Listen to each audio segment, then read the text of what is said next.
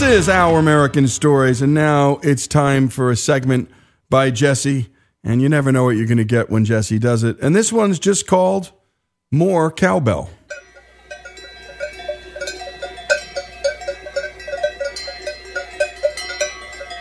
We're high up in the Swiss Alps, and that sound that you're hearing is a herd of cows wearing cowbells. The cowbell was originally intended to make livestock easier to locate if they wandered off.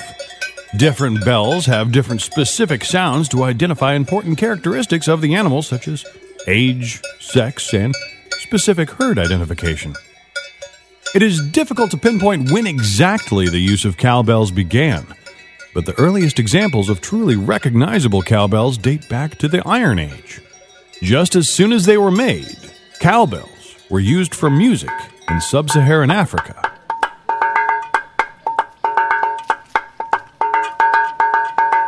Although cowbells first appeared in American hillbilly music in the 1920s, they've also been used as an instrument in more recent popular music. The intro and ending to the 1958 track Heartbeat by the American artist Buddy Holly, a USA Minor hit which reached number 82 in the Billboard Hot 100, is quite possibly the first use of the cowbell in pop music. Heartbeat, why do you miss when my baby kisses me?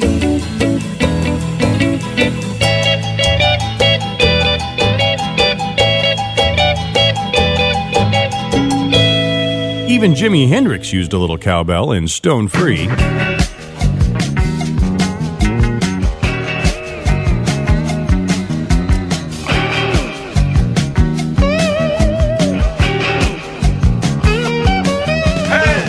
And who could forget the cowbell in Lowrider? God, this is really a good song.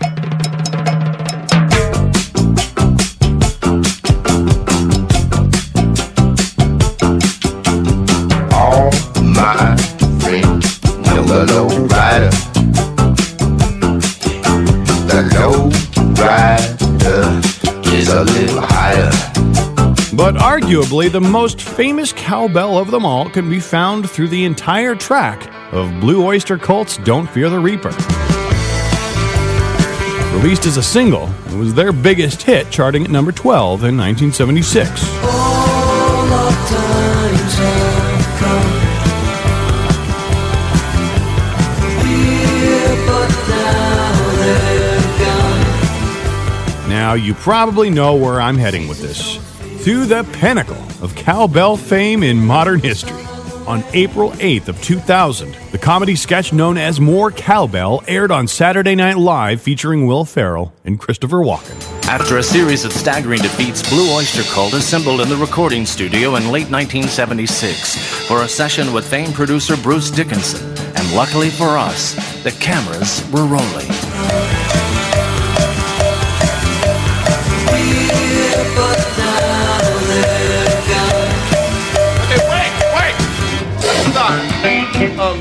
Bruce, could you come in here for a second, please? That was going to be a great track. Guys, what's the deal? Are you sure that was sounding okay? I'll be honest, fellas, it was sounding great, but I could have used a little more cowbell.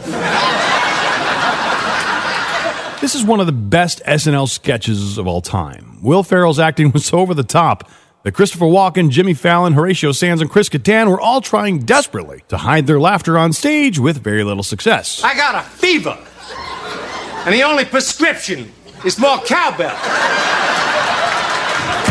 Thank you, Bruce. We asked Blue Oyster Cult's drummer, Albert Bouchard, who is now a music teacher in New York City, how the cowbell made it into Don't Fear the Reaper. Ironically, it was similar to what happened in the skit, okay? It was, we had put a whole bunch of overdubs on the song, and one of them was Randy Brecker put a flugelhorn part on it, or a trumpet or something in the middle part, that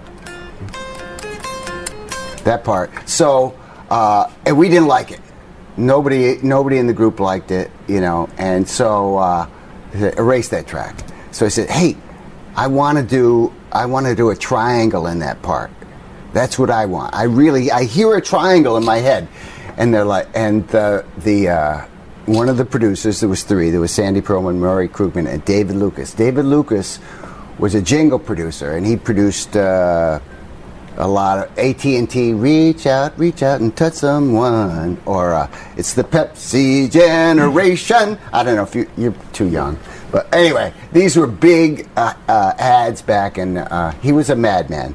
So he said, okay, you can put the triangle on it, but try a cowbell. I just want to hear a cowbell. And I said, why? You think that is the tempo not steady enough? And he goes, no, don't. The tempo is fine. I just want to hear that sound. I said, okay. So I play it, and I'm like, nah, it's not working. And he's like, oh, well, put some tape around it. So I put some tape around it, and he's like, yeah, that's it. I said, I don't know. Let me try a beater. So I used like a timpani mallet. And everybody's like, yes, that's it. So it's funny that, that Will Ferrell, because he wrote the skit, and it's funny that he even noticed it because it was mixed very low. You don't even really notice it in the track, But the last time I checked, we don't have a whole lot of songs that feature the cowbell. I gotta have more cowbell, baby. More Cowbell has its own Wikipedia page, remixes, tributes, and endless reenactments. It also has its very own app.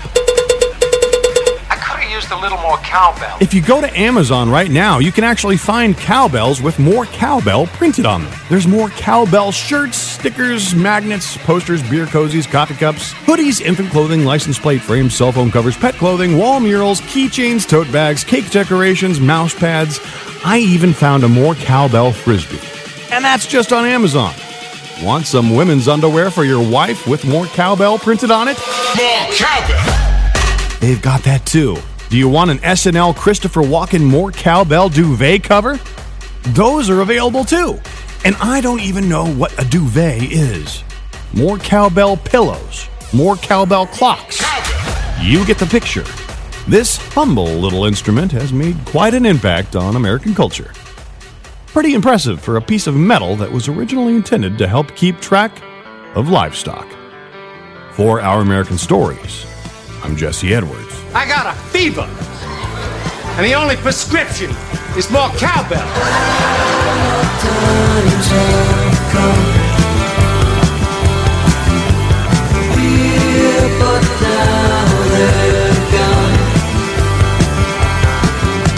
Seasons don't feel the reaper.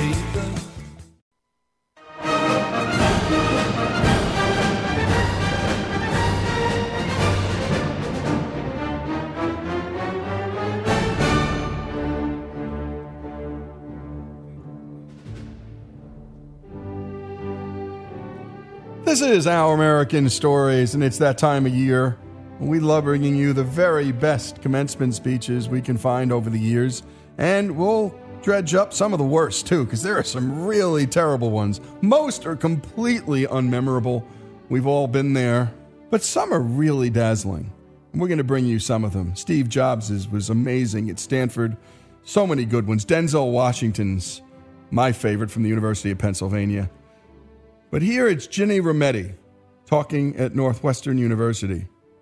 And if you don't know who Ginny is, she's the first woman to head IBM. And in 2015, she returned to where she earned her degree in computer science and electrical engineering. Rometty's alma mater presented her with an honorary doctorate, and she told the graduating students 3 stories, starting first with a deeply personal one. So this first story, it comes from my childhood. Like many, I grew up in a middle-class family not far from here in a suburb of Chicago. I am the oldest. I have 2 sisters. I have a brother. And like many of our time for school, we went to Sears for our school clothes. And I can remember just one family vacation, and it was a camp out. Now don't feel sorry for us. That was a simple and a very happy life. But then, one day, all that changed. I was a teenager, and my father left my mother. In fact, he left us all. Now, my mother, who had never worked a day in her life outside of our home, she found herself with 4 children, but soon, no money, no home, no food. So, while she never, ever complained, she never spoke of what happened, I must say, my brothers and sisters, we watched and we learned. And she had to find a way to keep a roof over our head. But she was so proud she did what she had to do, which is what we all do. She found a way to go back to school in the day to get a degree, and then she worked at night so we could quickly get by on our own. My mother was so determined to never let anyone define her as a failure, a single mother, or anything worse, a victim. So, through her actions, she taught us all, never let anyone define you. Only you define who you are. My mom did get that associate degree, and she retired after 25 years from a hospital near Chicago here. And my brother and two sisters, they share among themselves 5 degrees from Dartmouth, Georgia Tech, and Northwestern. And thank goodness for this doctorate, because I was losing that race on number of degrees. Okay, so this is the biggest thing today now. I'm back at the top. You're not a victim, I think is what she's saying. And by the way, it's personal for me. My wife's mom, the men left. She was married 3 times, didn't support the kids. All 4 kids went to college. The mom worked continually, put herself through college, advanced herself. You're not defined by the things that happen to you, and you can overcome them. Next, Ginny shared a story from early in her career. I had worked for a senior executive, and he decided to go to a new job. He came in to me one day and he said, "Wonderful, you are the candidate to replace me." So I was called in the office and with great excitement told I'd be offered this job. Well, I can remember my reaction. It wasn't the same great excitement. I looked at him and I said, "It's too early. If I'm not ready, just give me a few more years and I'd be ready for this. I need to go home and I need to go sleep on it." Well, that evening, my husband, now up there, well, he's up in the stands. I don't mean to go too far up.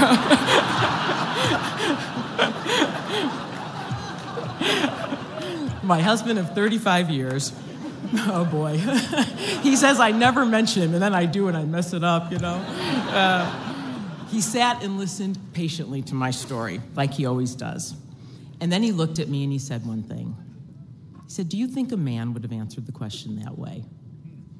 He said, "I know you. In 6 months, you'll be ready for something else." And you know what? He was right. And I went in the next day and I took that job. Growth and comfort never coexist. I want you to close your eyes, if they're not already, and ask yourself, when have you learned the most? I guarantee it's when you felt at risk. So, when you feel anxious, maybe tomorrow, when you leave and start a new job, I guarantee that that is a good sign. What great words. Growth and comfort never coexist. And her final story, the third, and again, we're listening to IBM's Ginny Rometty at Northwestern University in 2015. She looked to the future of her company and our world. It's early 2011. IBM Research has built a computing system, something that the world has never seen. It's called Watson. Now, Watson is named after T.J. Watson, IBM's founder. And I am sitting not in a lab, I am in a TV studio. I'm in a TV studio and I'm watching Watson play Jeopardy against the 2 most successful human champions there have ever been. Watson talks, converses with Alex Trebek. Watson understands puns, metaphors, clues, buzzes, wagers, wins. It is an amazing moment. And one more time on the way home, I call my husband and I say, and I remember it to this day, I think I just saw history. Well, I will come back to that story of Watson in a second. I believe years from now, historians will look back and they will look at this as a dawn of a new era. It will be one made possible by 2 things. First, it's the development of a new era of computing, something we call cognitive. The world has only known 2 eras of computing.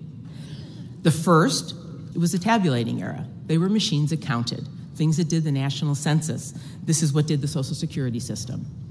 The second era, programmable systems. It's everything you know to this day. If this, do that. They do exactly what we tell them to do. But now, you and we are entering a third era. These are systems that you don't program them. They learn. They analyze more data than you'll ever remember or handle, and they understand natural language, like I speak today. More importantly, like humans, these systems reason. Some people call this artificial intelligence, AI. The reality is, this technology will enhance our thinking, and it will not be a world of man versus machine. It will be a world of man plus machine. In fact, I predict in our near future, every important decision mankind makes will be informed by a cognitive system like Watson, and our lives in the world will actually be better off for it. Now, while this is really hard to appreciate now, I think this dawn means you sit at a very unique point in history. But note, there's one more thing. The age you're facing is made possible by one other, a new natural resource. You recognize it around you. It is just the sheer amount of data. Every day, 500 million DVDs worth of data is created. This is why I think of it as a natural resource, and it will be the phenomena of our time. Which now just brings me back to Watson. Since that day in Jeopardy, 2011, Watson's come a long way. Finance, retail, insurance, but most of all, hard at work in healthcare. And in fact, we've had the honor of helping renowned institutions like Memorial Sloan Kettering, the Cancer Center, MD Anderson, the Mayo Clinic, the Cleveland Clinic, the New York Genome Center, and the list goes on. Doctors will struggle with that same exponential increase in information. By 2020, medical information, it will double every 72 days. But with the era we're about to enter, collaborators like Watson, ability to digest all that information, then form hypotheses about your diagnosis, your treatment, our doctors will have a chance. IBM has been privileged to play some of the greatest roles in history, whether it was in fact to help do that census, to help land the man on the moon. But make no mistake, Watson in healthcare will be our modern day moonshot. And we will do our part to change the face of healthcare. These are the moments we work for. Work on something that matters. Have a purpose. And you are all high achievers. You wanted to get here to this day, you got here. And you will have many more goals in the years ahead. But do not confuse a goal with purpose. You may find that purpose in business or public service, academia. You choose. But I hope, and my hope for you, is that you leave today with a purpose to change the world in some way. And there you have it, Ginny Rometty's speech at Northwestern, class of 2015. And go to Our American Network to hear all that we do and listen to all of our stories. And we'll show you how to subscribe to our show on Apple Podcasts. Go to OurAmericanNetwork.org for that too. And to sign up for our newsletter where we can keep you posted on what we're doing and share with you the very best that we do each week. Again, this is Our American Stories. Commencement month, we'll be playing these speeches all month long, the very best and a few of the worst here on Our American Stories.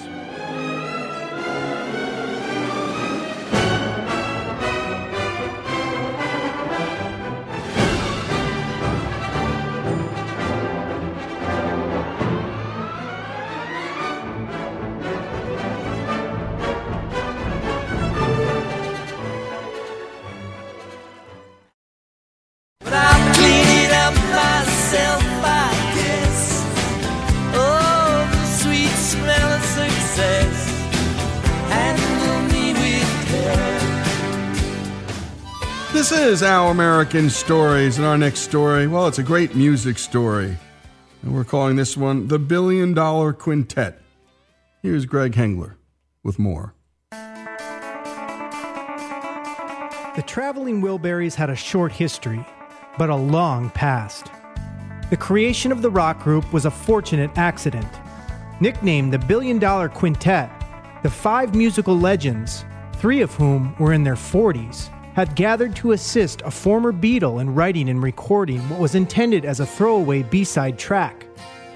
Tom Petty, at age 38, whose career was at its peak, was by far the youngest member of the group. She's a good girl, loves her mama, loves Jesus, in America too. Roy Orbison, at 52, who was called the greatest singer in the world by Elvis, was the oldest.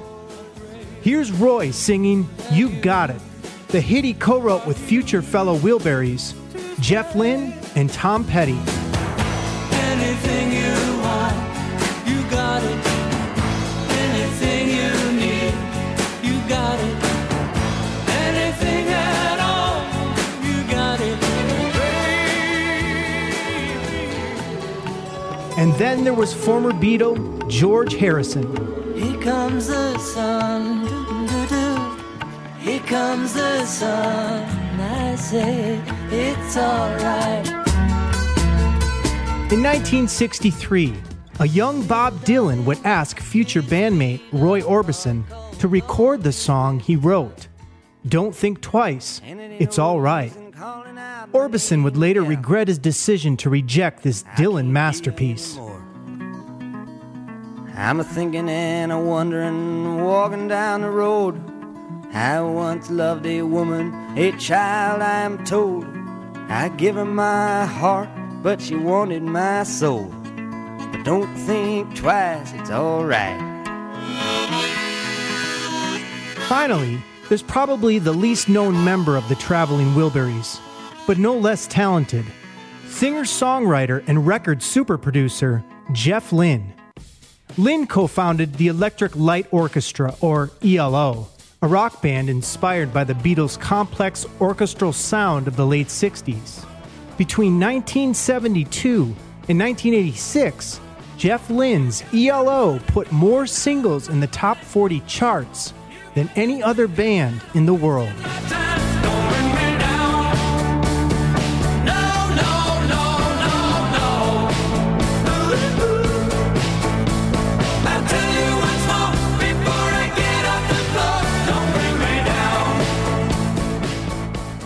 George Harrison's career was on fire in the late 1980s. His comeback album, Cloud 9, was certified platinum in the U.S., thanks to the production work of Jeff Lynne. I got my mind set on you.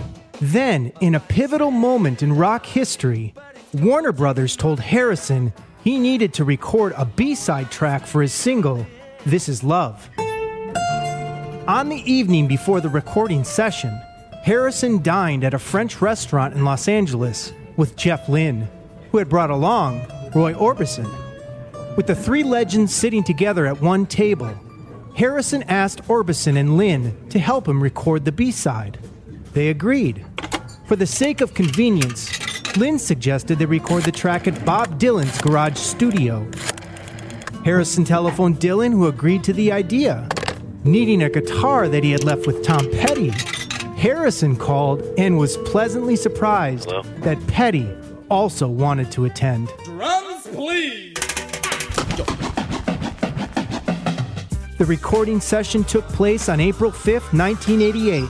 After dining on some barbecued chicken in Dylan's backyard garden, the five musicians worked out the song's lyrics. Thankfully for us, George Harrison understood that history was being made, and so he took out his personal video recorder and began shooting. Does it say record in here, George? Is it supposed to say record in the viewfinder? Yeah, REC at the top. Oh, yeah, there it goes. Here's George Harrison. The thing about the Wilburys for me is if we'd have tried to plan that, or if anybody had tried to, say, let's form this band and get these people in it would never happen. It's impossible.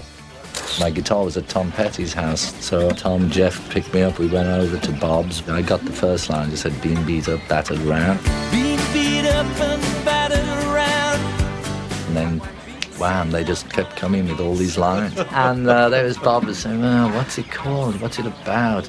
And I finally saw behind his door this big box with a sticker on it saying Handle with Care. I said, Handle with Care? He said, oh, yeah, good.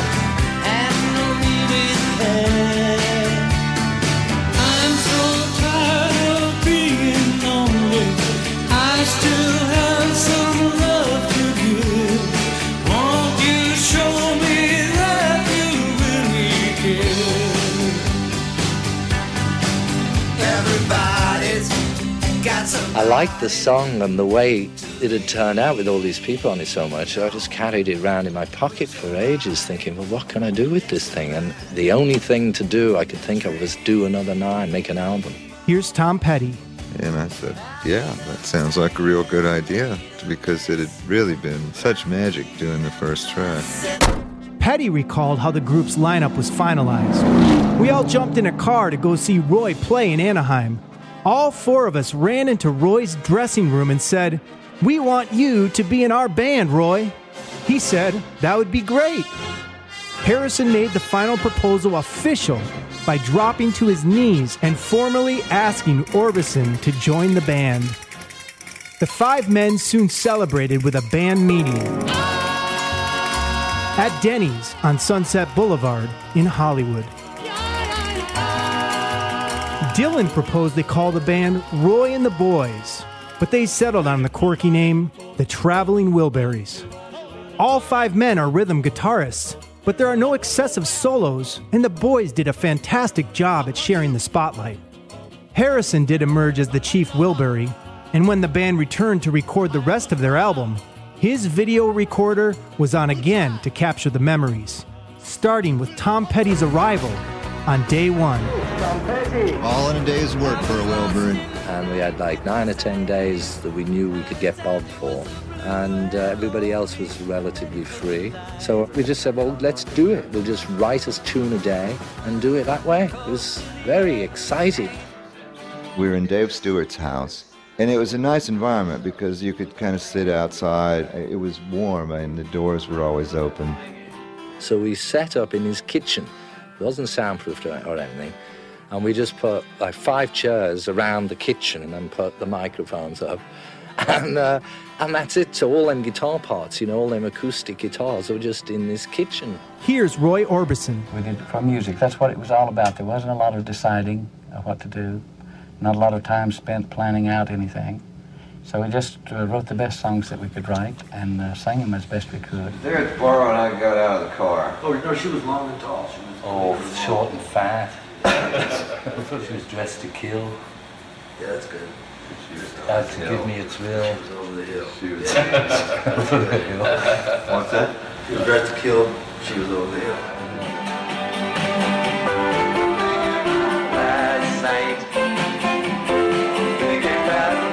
Here's Jeff Lynne. Just sitting around in a circle, like 5 of us just strumming acoustic guitars and coming up with a song in like a couple of hours that was almost ready to record, you know, and then recording it like on the evening. It's pretty sort of unbelievable stuff. I looked at her eyes. They were full of surprise. They were full of surprise. It seems to always like they were filled with surprise. Yeah, they were full of surprise. Here's Tom Petty recording the song Last Night as the band members look on. Last night, thinking about last night. I asked her to marry me, she smiled and pulled out a knife. And when we come back, more of this remarkable story, the $1 Billion Quintet, here on Our American Stories.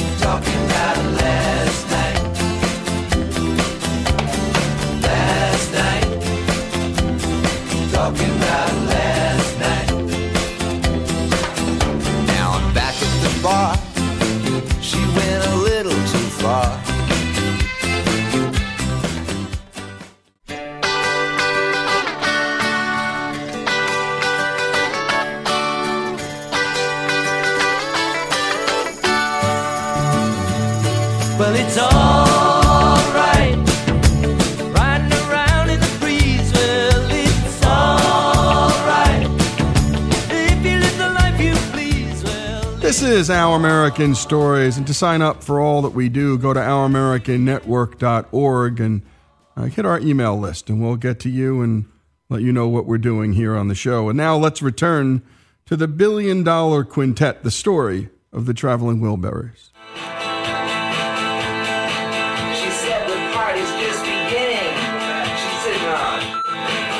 Sometimes we'd sing the same song, you know, just to see who sounded good or if this key fits somebody. That was a lot of the fun of it. And George would kind of audition us, which could be really intimidating, you know, because, like, you know, Roy Orbison had sing the song, and then they'd send you out to sing it, you know. And it's like, well, damn, that's really intimidating. Tweeter and the Monkey Man was recorded in only 2 takes and was notable for its many references to Bruce Springsteen songs. Here's Harrison discussing the Dylan recording, as we also hear Dylan getting feedback. Tweeter and the Monkey Man was like really Tom Petty and Bob. Well, Jeff and I were there too, but we just sitting around in the kitchen, and he, for some reason, was talking about all this stuff which didn't make much sense to me. You know, it was that Americana kind of stuff. And we got a tape cassette and put it on, and then transcribed everything they were saying. It was just fantastic watching him do it, because he had like 1 take warming himself up, and on take 2 he sang that Tweeter and the Monkey Man right through, and that's it. Let's get them near the souvenir stand. An ambulance come rolling in, the state trooper close behind. Tweeter took his gun and tied him up and treated him unkind. Undercover cop was left tied up to a tree near the souvenir stand by the abandoned factory. How's that? Yeah. Huh? Good? Yeah. I think it was good. Okay. And the walls came down all the way to hell. Never saw them when they're standing, never saw them when they fell. Really not, man. You see the last line in the movie? Was that it? That was it? That was it, yeah. Okay. Really not, man. George Harrison and Roy Orbison first met in May 1963 when the Beatles were scheduled as the opening act for Orbison. What Orbison did not know at the time was that the Fab Four's second single, Please Please Me, had been written by John Lennon in an attempt to emulate Orbison.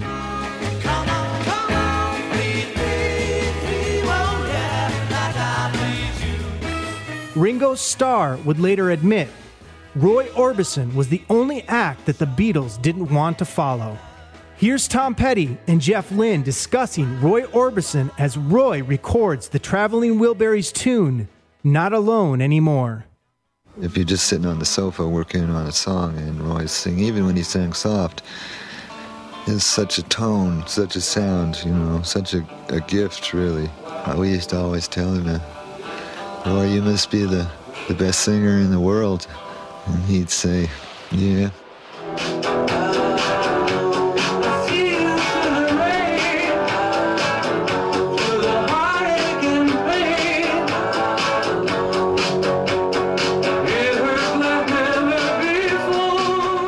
Jeff Lynne's production skills always makes a great track even better.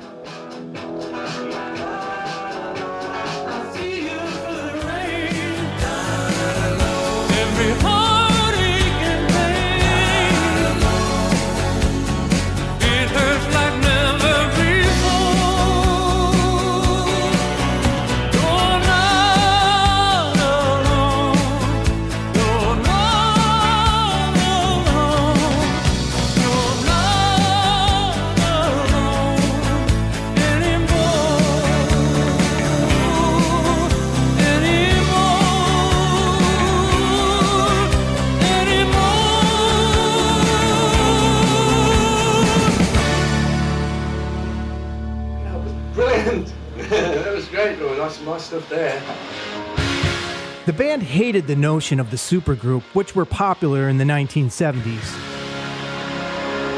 I never meant to be so bad to you. They wanted to soften the notion that they fit into this category. After all, most so-called supergroups don't exactly live up to the term.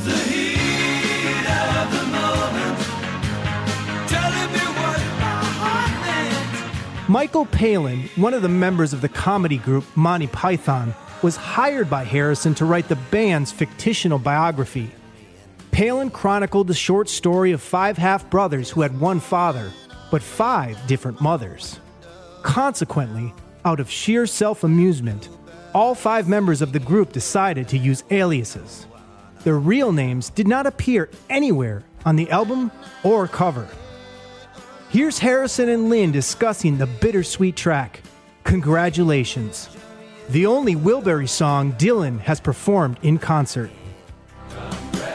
One of the most amazing things ever about the Wilburys was this poles apart thing of Roy and Bob Dylan. That's what I thought was wonderful, the best singer and the best lyricist, and they're both in the same group. End of the Line became the album's second single. Orbison stated at the time, "I've been rediscovered by young kids who had never heard of me before the Wilburys." Pretty woman walking down the street. But just 4 days before they shot the music video for End of the Line, and just 3 weeks after the album's release, Roy Orbison suffered a fatal heart attack. Although he had complained of chest pains over the previous month, mentioning the discomfort to his close friend Johnny Cash, Orbison did not take the symptoms seriously. Here's Tom Petty. You always said that I'd be back. Roy went out on top, and I'm sure he knew that. The last conversation I had with him was a couple of days before he died on the phone, and he was just so thrilled that the Wilburys had gone platinum, and he was just, "Isn't it great? It's great." We all felt that Roy was a real special part of the group, and it was just our ace in the hole to have that voice come in. And he was so nice, and it was so painful when he died.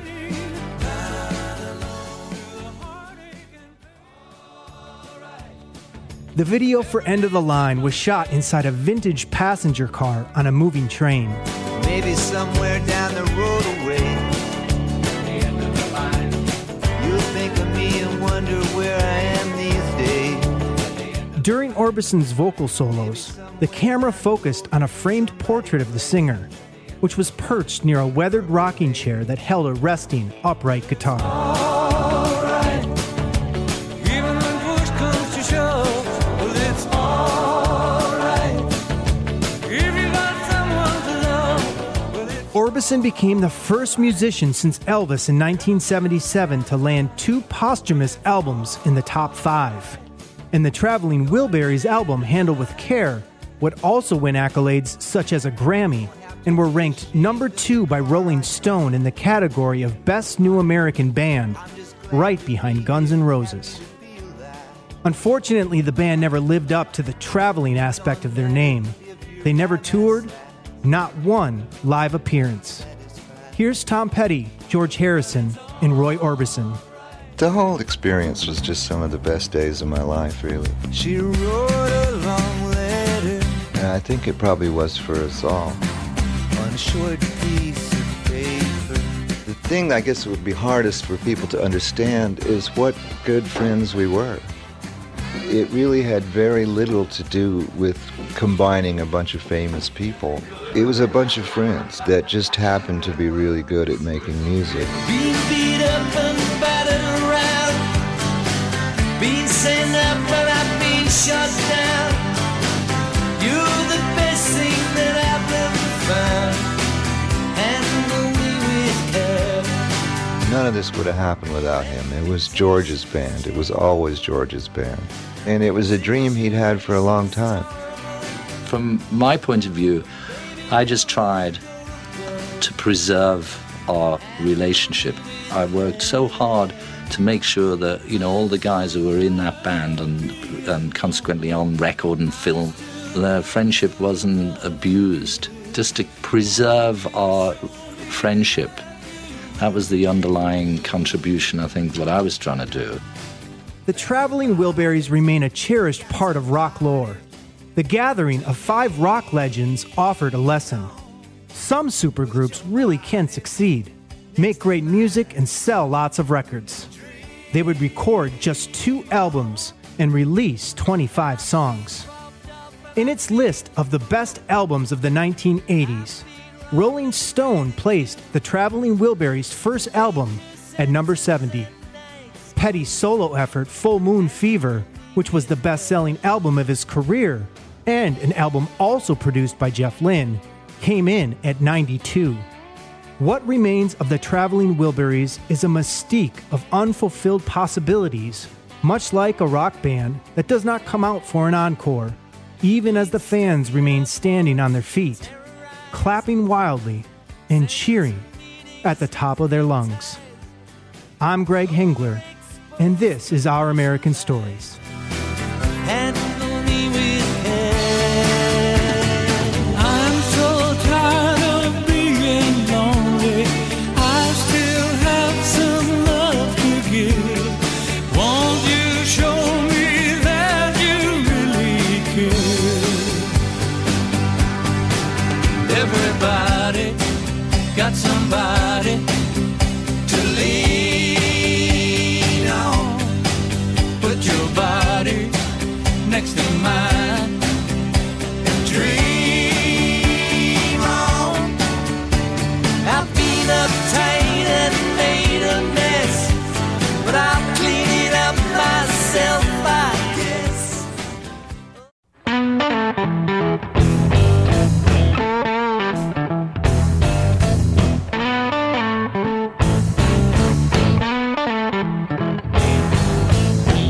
This is Our American Stories, and now it's time for our American Dreamers series. And we've done a whole bunch on a whole bunch of types of people, but every once in a while it's about a musician. And by the way, our music hours have included everything from Frank Sinatra to Tom Petty to Kurt Cobain, Miles Davis, John Denver, Greg Allman, Vladimir Horowitz, John Paul White, Merle Haggard, Chris Stapleton, my favorite Aretha Franklin and Carole King, Chuck Berry, and of course Johnny Cash. And I don't think you'll be able to figure out what our musical preference is by that list because we love it all. And this story, well, Alex Cortez brings us the life story of a #1 selling female recording artist and the #1 in history with over 200 million record sales worldwide. Take it away, Alex. Connie Francis liked to record songs, just not her most important one. Sorry now. I didn't want to do Who's Sorry Now. My father was after me for a year and a half to do Who's Sorry Now. I said, when was that thing written anyway? He said, 1923. I said, the kids at American Bandstand will laugh me right off the show, Daddy. He said, if you don't sing this damn song, the only way you'll ever get on American Bandstand is if you sit on top of the television set. So I didn't want to do the song, and I saved it for last, and I dragged out the other songs so I wouldn't have time for Who's Sorry Now. But there were 16 minutes left on the session, and my father said, you got 16 minutes left? Sing the damn song. So I sang it like I didn't care. And that's how I developed my own style. And when she finished recording that song that she didn't like, there were only a few seconds left on the tape. That's how things worked back then. And as the relatively unknown Connie Francis thought would happen, the song also went unnoticed. At first, but on January 1st, 1958, it debuted on Dick Clark's American Bandstand. Miss Connie Francis, Who's Sorry Now?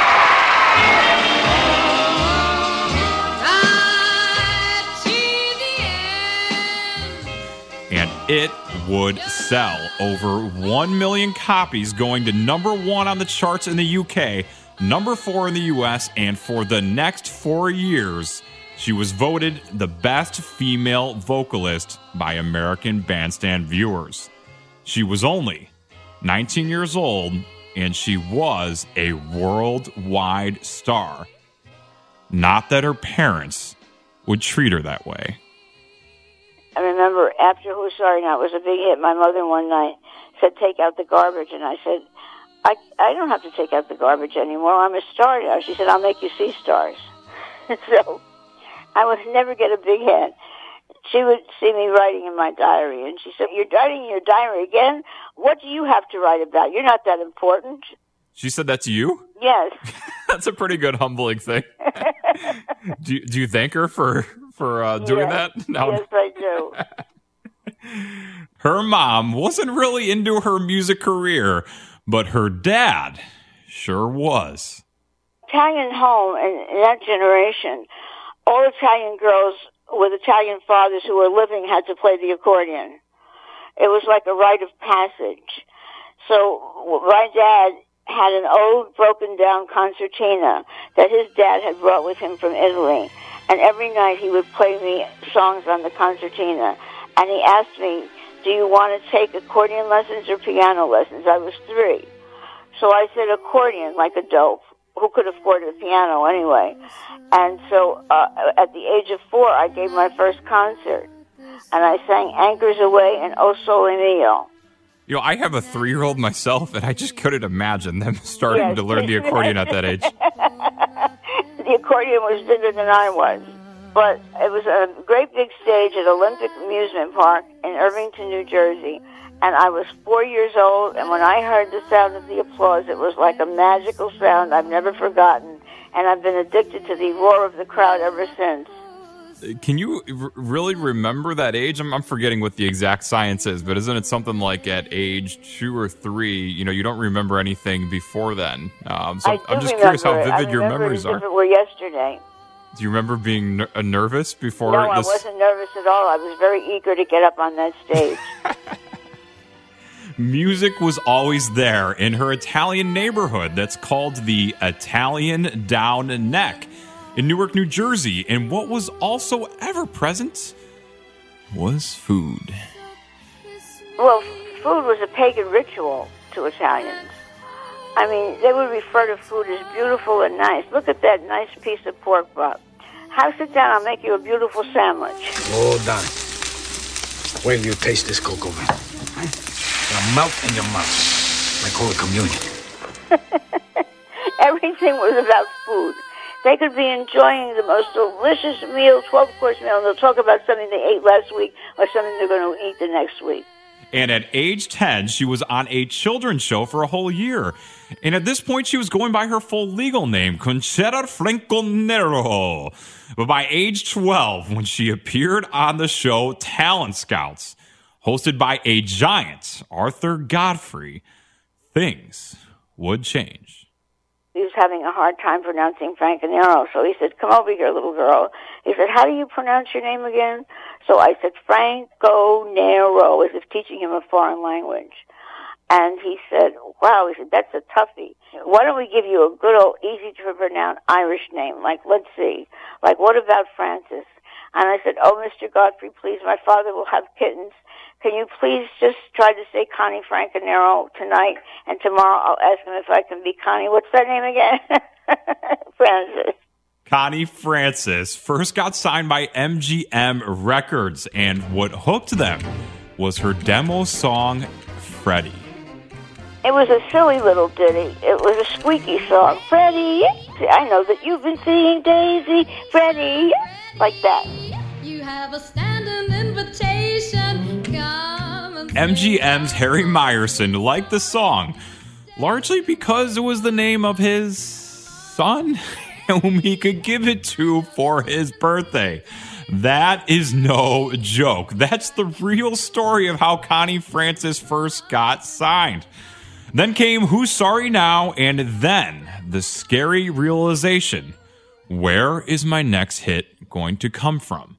Could this all be over soon? And when we come back, more on the life of Connie Francis here on Our American Dreamers Stories. And what a story this is. More after these messages.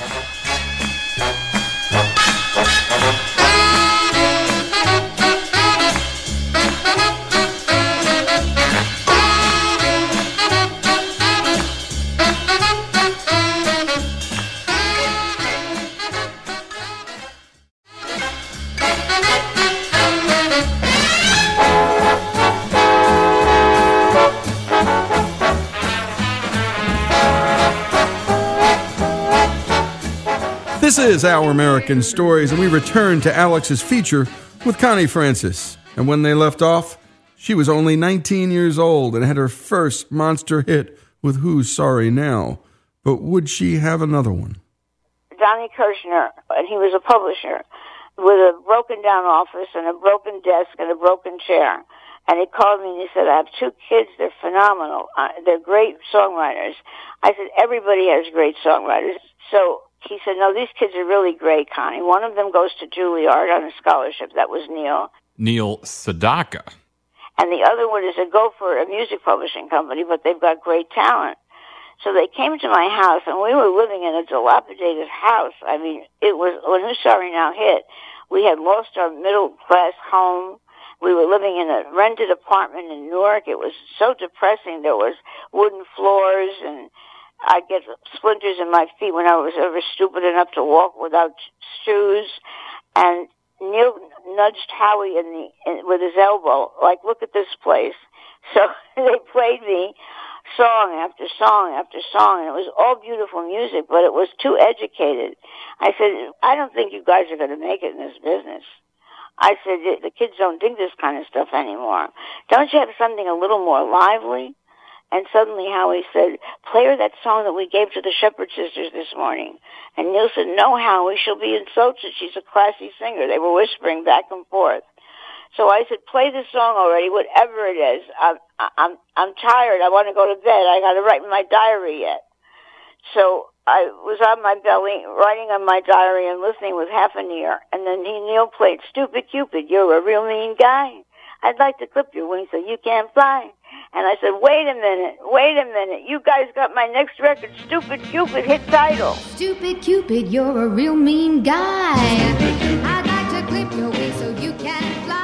Stupid Cupid would reach number 14 on the Billboard chart and became her second number one single in the UK.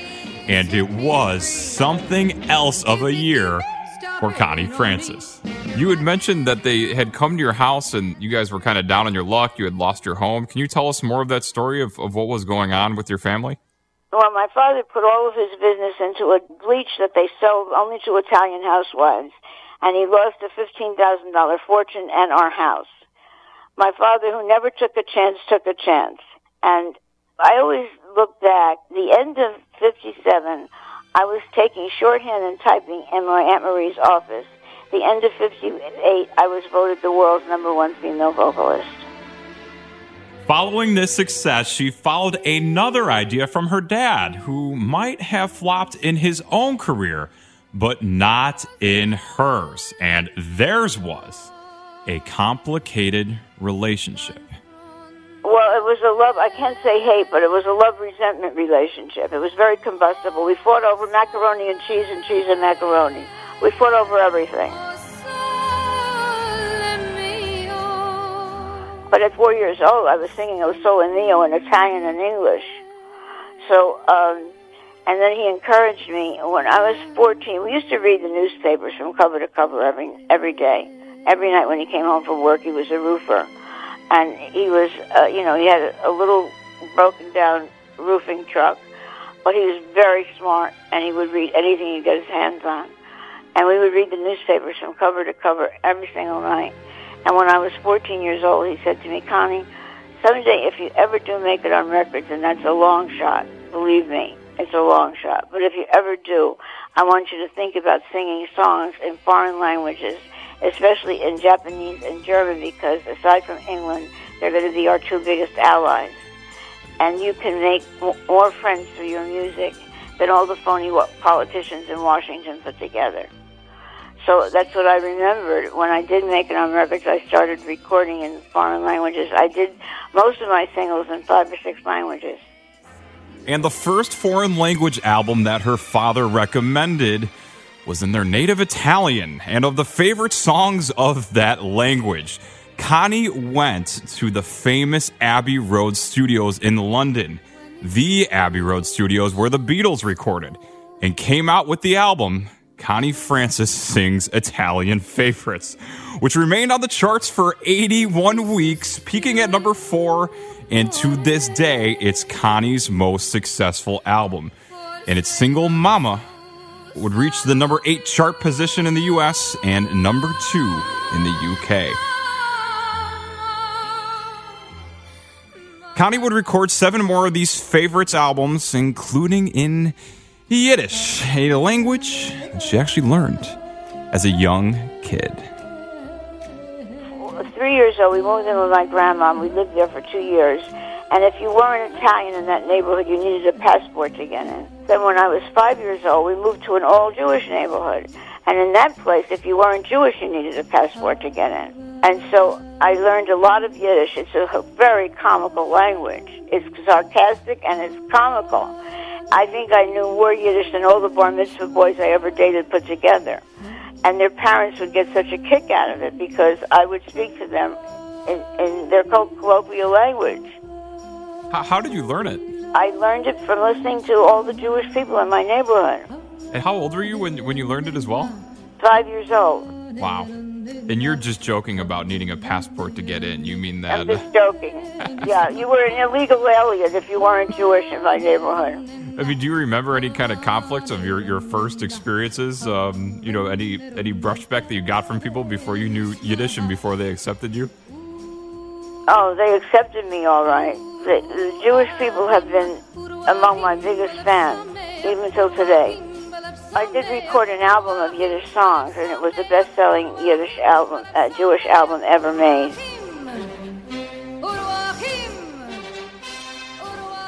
And of the languages outside of English, there was a clear favorite of Connie's. Japanese was the easiest language to sing of them all because it has no sound that isn't within the English language. There's no rolling R's, there's no guttural sound like in German and in Yiddish. I would record a song in 10 minutes in Japanese. I've never heard anyone say that before. That's really interesting. You probably never interviewed anybody who sang in Japanese before. You're right, Connie. And even foreigners who weren't supposed to hear Connie's music, like the people trapped in the Soviet Union, did. If anyone was caught with my recordings, they could go to prison or death. I did a radio show on Radio Luxembourg, which was a clear channel 50,000 watt station, which went behind the Iron Curtain. There were 15 million listeners a day, and it went all the countries behind the Iron Curtain, and even into Tunisia and Morocco. And I did that show, 15-minute show, every week from New York, and would send it into Radio Luxembourg. So the first time I went to East Germany, I was standing in front of a record store, and they sold only classical music. Pop music was banned. And I heard the song "Oh Calcutta" coming. There were two teenage boys standing there, about 16 years old. And I said, "Do you like American music?" And they said, "Nine." No. I said to them in German, and I said, "Do you? Well, what's that? Where's that music coming from?" And they started to run away.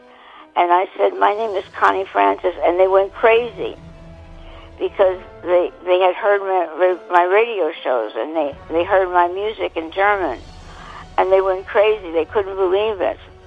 And then they became very animated. I said, "Do you like American music?" They said, yeah, you know.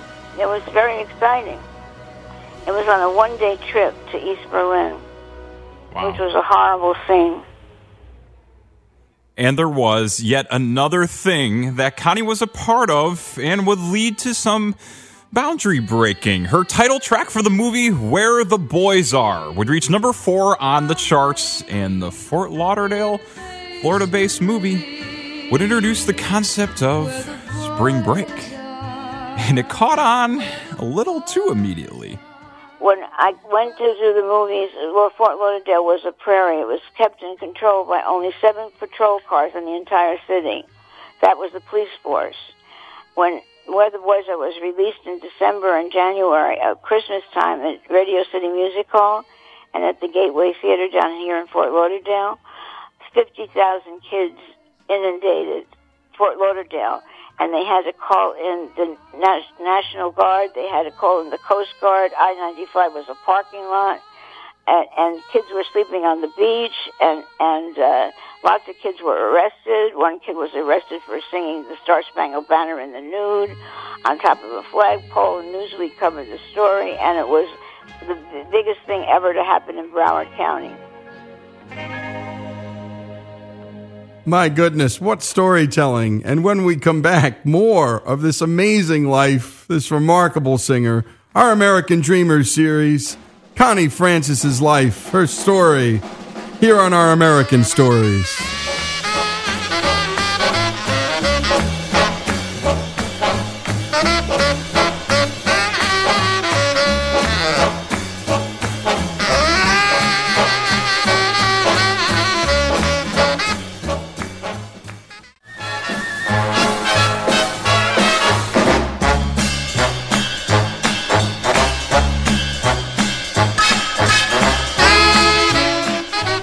This is Our American Stories, and now the final portion of this great American Dreamers feature on the life of Connie Francis. Connie Francis has truly lived the American dream, but not every chapter of her story has been bright.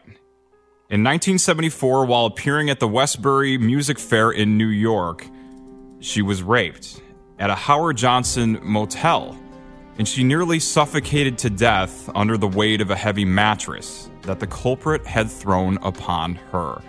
She sued the motel chain for failing to provide adequate security and reportedly won a $2.5 million judgment. It was one of the largest such judgments in history and led to improvements in security measures across the hotel industry. Connie would also use this horrific experience and make something positive out of it, but not immediately. It wasn't positive for 7 years. I didn't grant an interview, and I didn't. I was a recluse until my brother was murdered, and then my brother's murder became my resurrection. I could no longer wallow in self-pity. And all during those 7 years, I would receive thousands of letters from rape victims and victims of all violent crime. And I couldn't do anything about it, and I decided that I was going to do something about it. So I wrote the White House, I wrote the Reagan administration, and I was granted my own commission to fight violent crime. I wrote a Crime Victims' Bill of Rights, which was ratified by the International Association of Chiefs of Police, and I still have to get it into the precincts, which I intend to do someday.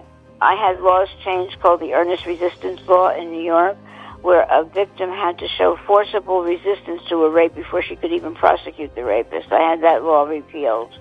And I was responsible for a law called Proposition 8 in California, not the one to repeal gay marriage, but Proposition 8, which was the toughest anti-crime bill ever passed in California, and within 1 year, violent crime was reduced by 12%.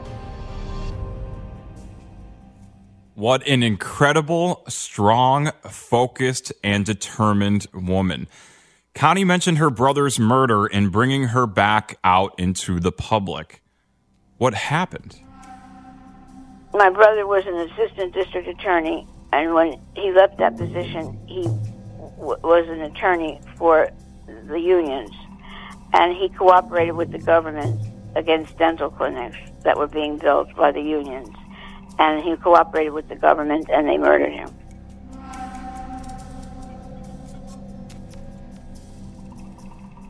And to this day, I have not recovered from that. How close were you guys in age? 2.5 years. He was younger than I was. I asked Connie, how did she find some semblance of healing after such two awful events? And how about in the aftermath in terms of how to, try to... How to cope with it? I'm a very poor example of how to cope with it because I didn't cope with it well at all.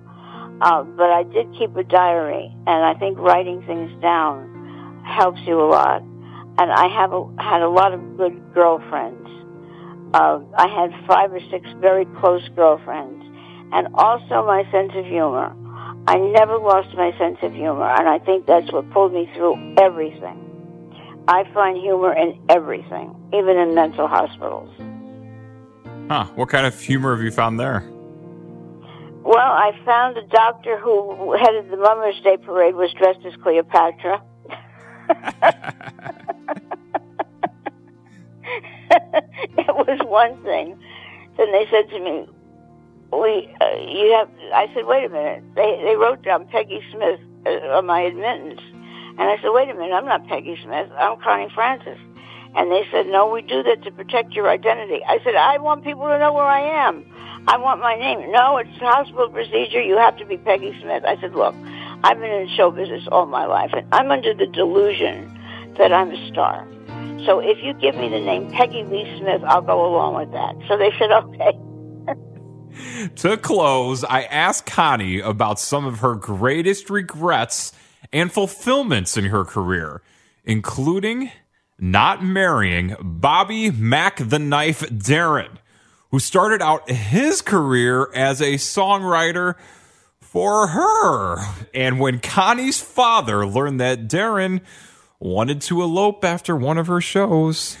He ran Darren out of the building at gunpoint, telling him to never see his daughter again.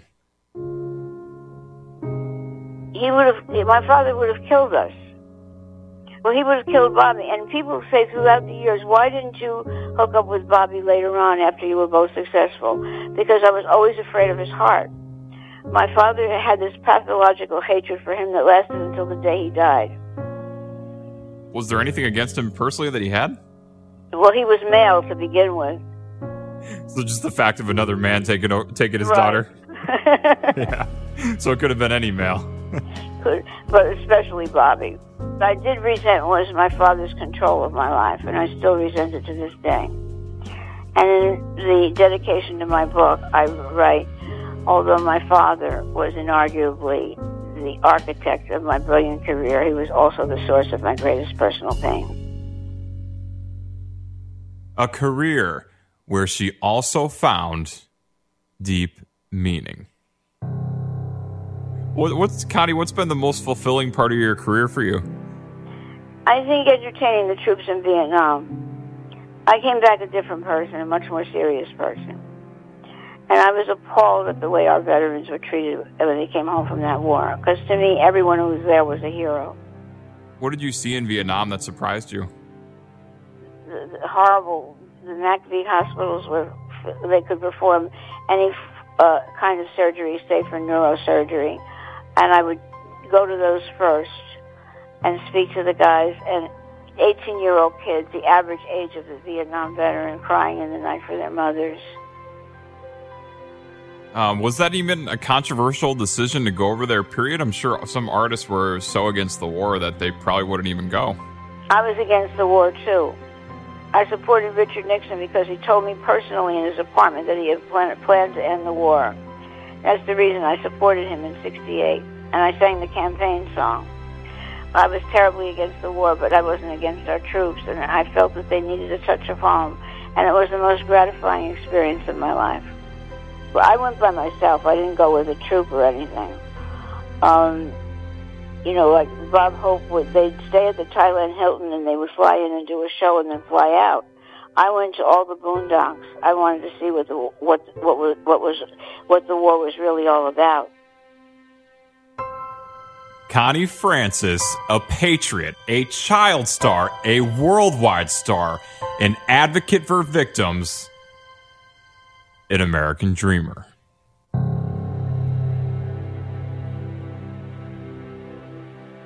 And what a story. Great job on that, Alex and Joey. I don't think it gets better than that. I was against the war, but I wasn't against the troops. It was the most gratifying experience of my life, she said about entertaining the troops in Vietnam. And it was the most serious thing I ever did. She also said this about her dad: my father was the architect of my career, but also the greatest source of my pain. And that's why we love doing these stories about singers and artists. And I think that's why we're drawn to them. They share openly their pain, their wounds, and that's a hard thing to do. And they do it. And it's raw and it's real. And my goodness, what raw, real storytelling by Connie Francis. And by the way, OurAmericanNetwork.org is where you can find our storytelling on Frank Sinatra, on Merle Haggard, the Aretha Franklin Carole King story, remarkable. Chuck Berry, Johnny Cash's story will kill you. Miles Davis, too. But this past hour, the life of Connie Francis, her story celebrated here on Our American Stories.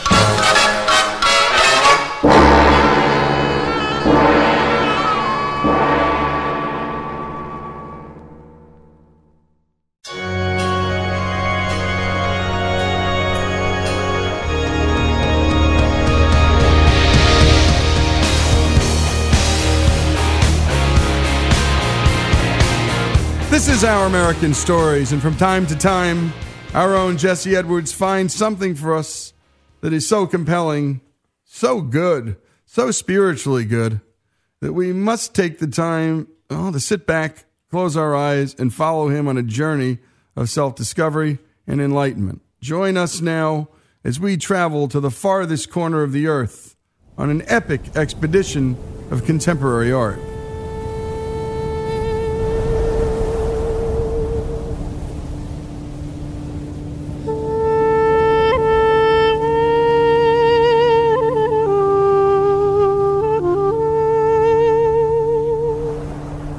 Cairo, Egypt, home of the Great Pyramid.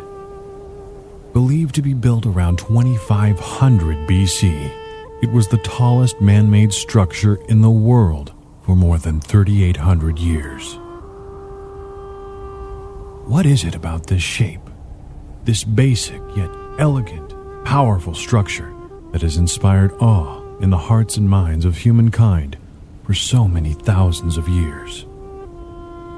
Time after time, we see this structure assembled in all corners of the earth, from the Mayan and Aztec pyramids in Central and South America to the Yasin pyramid structures in China. Even in North America, from the Luxor in Las Vegas to the Bass Pro Shop in Memphis, Tennessee, this enigma continues to baffle scholars and the common man alike. Even on this very day, a dedicated team of dreamers is planning to erect the next symbol of ancient knowledge and mysticism known as a pyramid. This time, it won't be created using stone or glass. This time, the timeless structure of the pyramid will be crafted using a massive collection of VHS tapes from the 1996 romantic comedy Jerry Maguire, starring America's favorite midget Scientologist, Tom Cruise. Who's coming with me?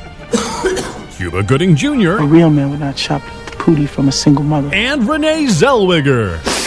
You had me at hello. Hi, this is Jesse Edwards for Our American Stories, and what you just heard it's completely true. There are some people who are seriously planning on building a giant pyramid made out of thousands of old VHS tapes of Jerry Maguire. I first heard about it a few years back, and then it just kind of disappeared, and I forgot about it. Until I recently came across headlines of a pop-up video store in Los Angeles that had nothing but thousands of Jerry Maguire VHS tapes on the walls, along with Jerry Maguire posters, Jerry Maguire playing on the TV screens, and they even had uniformed employees running the store. It is a video store made entirely of Jerry Maguire videotapes. We get so many different types of people coming in. I've had kids come in who have never been in a video store before, and this probably will be the last video store they're in. I think this video store can really make it in this town. It's very timely. The idea of having just one movie to watch, I think that's really something we're looking forward to in the future. Okay, right about now is when you hear that record-skipping sound effect, and I ask, what's going on here? What's going on here? So I had to get to the bottom of this. I did a little digging around on the internet, and it turns out the guy behind this project is known as Commodore Gilgamesh. So after some digging, I found his email address and gave him a call. He agreed to talk to us. Before we get to the Jerry Maguire Pyramid, I had to find out who this guy is. My first question, so is Commodore Gilgamesh your real name? It depends on the situation, to be honest with you. I like to change it as often as possible, so I can't be Googled efficiently. His real name is Nick Mayer. He and a few of his friends run a website called EverythingIsTerrible.com. Everything is Terrible is a video and performance collective based in Los Angeles and a lot of other cities all around the country, where we primarily take old video clips and re-edit them into like new psychedelic and comedy pieces that we put on the internet. So I've been doing that for almost 10 years, and I have a history in like video and performance and stuff. So that's kind of my main background. So how'd you get started collecting old VHS tapes in the first place? I've always been interested in this. I got 2 VCRs for Christmas when I was like 11, I think, and started copying tapes. I think that was probably the beginning. And I made my basement of my parents' house into like a video store looking thing. I collected a bunch of posters and covered them in movie posters and had cardboard stand-ups everywhere and had made copies of all the movies. So I've been kind of on the same trajectory for a very long time. So just always been interested in media, and all of us in the group are hoarders of media and also creators. So we wanted to kind of combine our love of hoarding with our love of creating. So we kind of found the perfect little niche for that. So how many copies of Jerry Maguire do you actually own? I would say we have over 14,000 at this point. Since the Jerry Maguire store has been open, they've been flooding in. So over 14,000 copies. We hope to double it by the time we get to their final resting place, the Jerry Maguire Pyramid. So I imagine it's probably quite a logistical nightmare to collect and store all of that. How do you do it? It has made our lives very difficult over the years. So we've been doing this for 8 years, and we tour and we get all these tapes given to us, and we have to strap them on top of our vans and cars and go to post offices and mail them to ourselves. And we've spent thousands of dollars on this project and an enormous amount of time. Usually they used to live in our homes, just like stacked everywhere. But in the last few years, we've had a studio where we've been able to store them, and they take up a lot of space. I think we have 6 pallets filled with Jerry Maguires. So people mail these things to you constantly. How many do you think you get every week? Sometimes we don't talk about this for a year or so because we forget that we're doing it. So it'll slow down to a trickle of, at lowest 30 to 50 tapes a week or so, and then at the highest, 200 or so a week. So they're always coming in. So the obvious question, why Jerry Maguire? Why'd you come up with the idea to start hoarding VHS tapes at the movie, and where did they even come from? So the Jerry Maguires it was really just it is just the most natural way for us to get the most of a single piece of media, I think. There are many, many Jerry Maguire VHS tapes out there. They have been forsaken, and we've decided that we need to rescue all of them. So purely out of the numbers is how we got here. We just saw them over and over again at thrift stores while we were looking for the other footage that we use for the videos on our website. And we originally just started taking photos of them and then started buying them, and eventually put a call out on our website and in our live performances that we wanted all of them and we needed help. So that's really when it took off. Just all of our fans would not stop buying them and bringing them to us. And that's where they've all come from. Now tell us about the pyramid that you're building with these 14,000 plus copies of Jerry Maguire on VHS.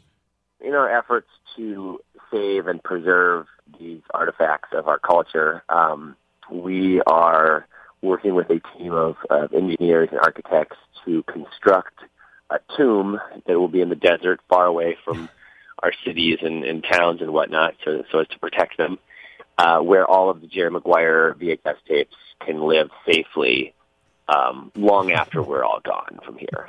So that's what we're doing right now, and that's why we're asking everyone to mail us copies of Jerry Maguire or bring them to our shows, and also to help out financially to help build this thing, because it's literally the most important thing that any of us can be doing right now.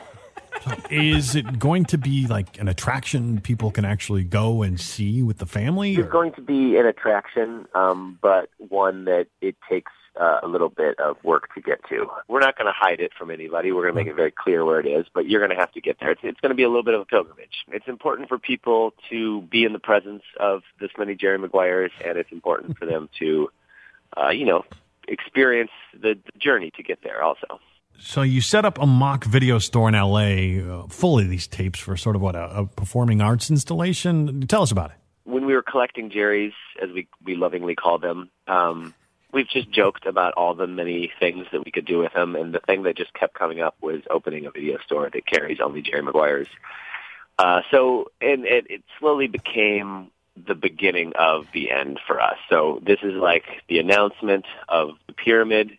We're raising awareness. We're getting people in the room to feel the power of the Jerrys, and hopefully it's going to catapult this whole project into the air here. How many people does it take to pull something like this off? Everything is Terrible is a pretty loose collective of 5 core members that have been around since the beginning, and then probably like 15 others who've come along and help out with specific things. But the The Jerry Maguire video store, we have probably 40 volunteers working on it. How do people react to the video store? I mean, just walking down the street, you see this thing, what happens next? Half of the people who come into the store know about everything is terrible and know about the project, and they're just so pumped. And then the other half, you watch them walk by, and they're just like mouths agape. They stop, they kind of walk by, then they come back, and then it's great. By the end, everyone is laughing and smiling because it's kind of inescapable how silly it is to see all of them together. And that's Nick Mayer, a.k.a. Commodore Gilgamesh. He's a guy with a collection of over 14,000 copies of Jerry Maguire on VHS who's planning on building a massive pyramid with them out in the middle of the desert. Because why not? To find out more about the project or to donate any copies of Jerry Maguire on VHS you might have lying around in your own collection, go to JerryMaguirePyramid.com, where you can also find a link to donate to their GoFundMe page. For our American stories, I'm Jesse Edwards. Thank you for that, Jesse. And I'm feeling the power of the Jerrys myself. There's always the whole team here. This is Our American Stories. Hey, we love talking about the American dream. This is one of them. The Jerry Maguire Pyramid. More after these messages once again. This is Our American Stories, and that's Jesse Edwards. We want more of these, Jesse. A lot more of them.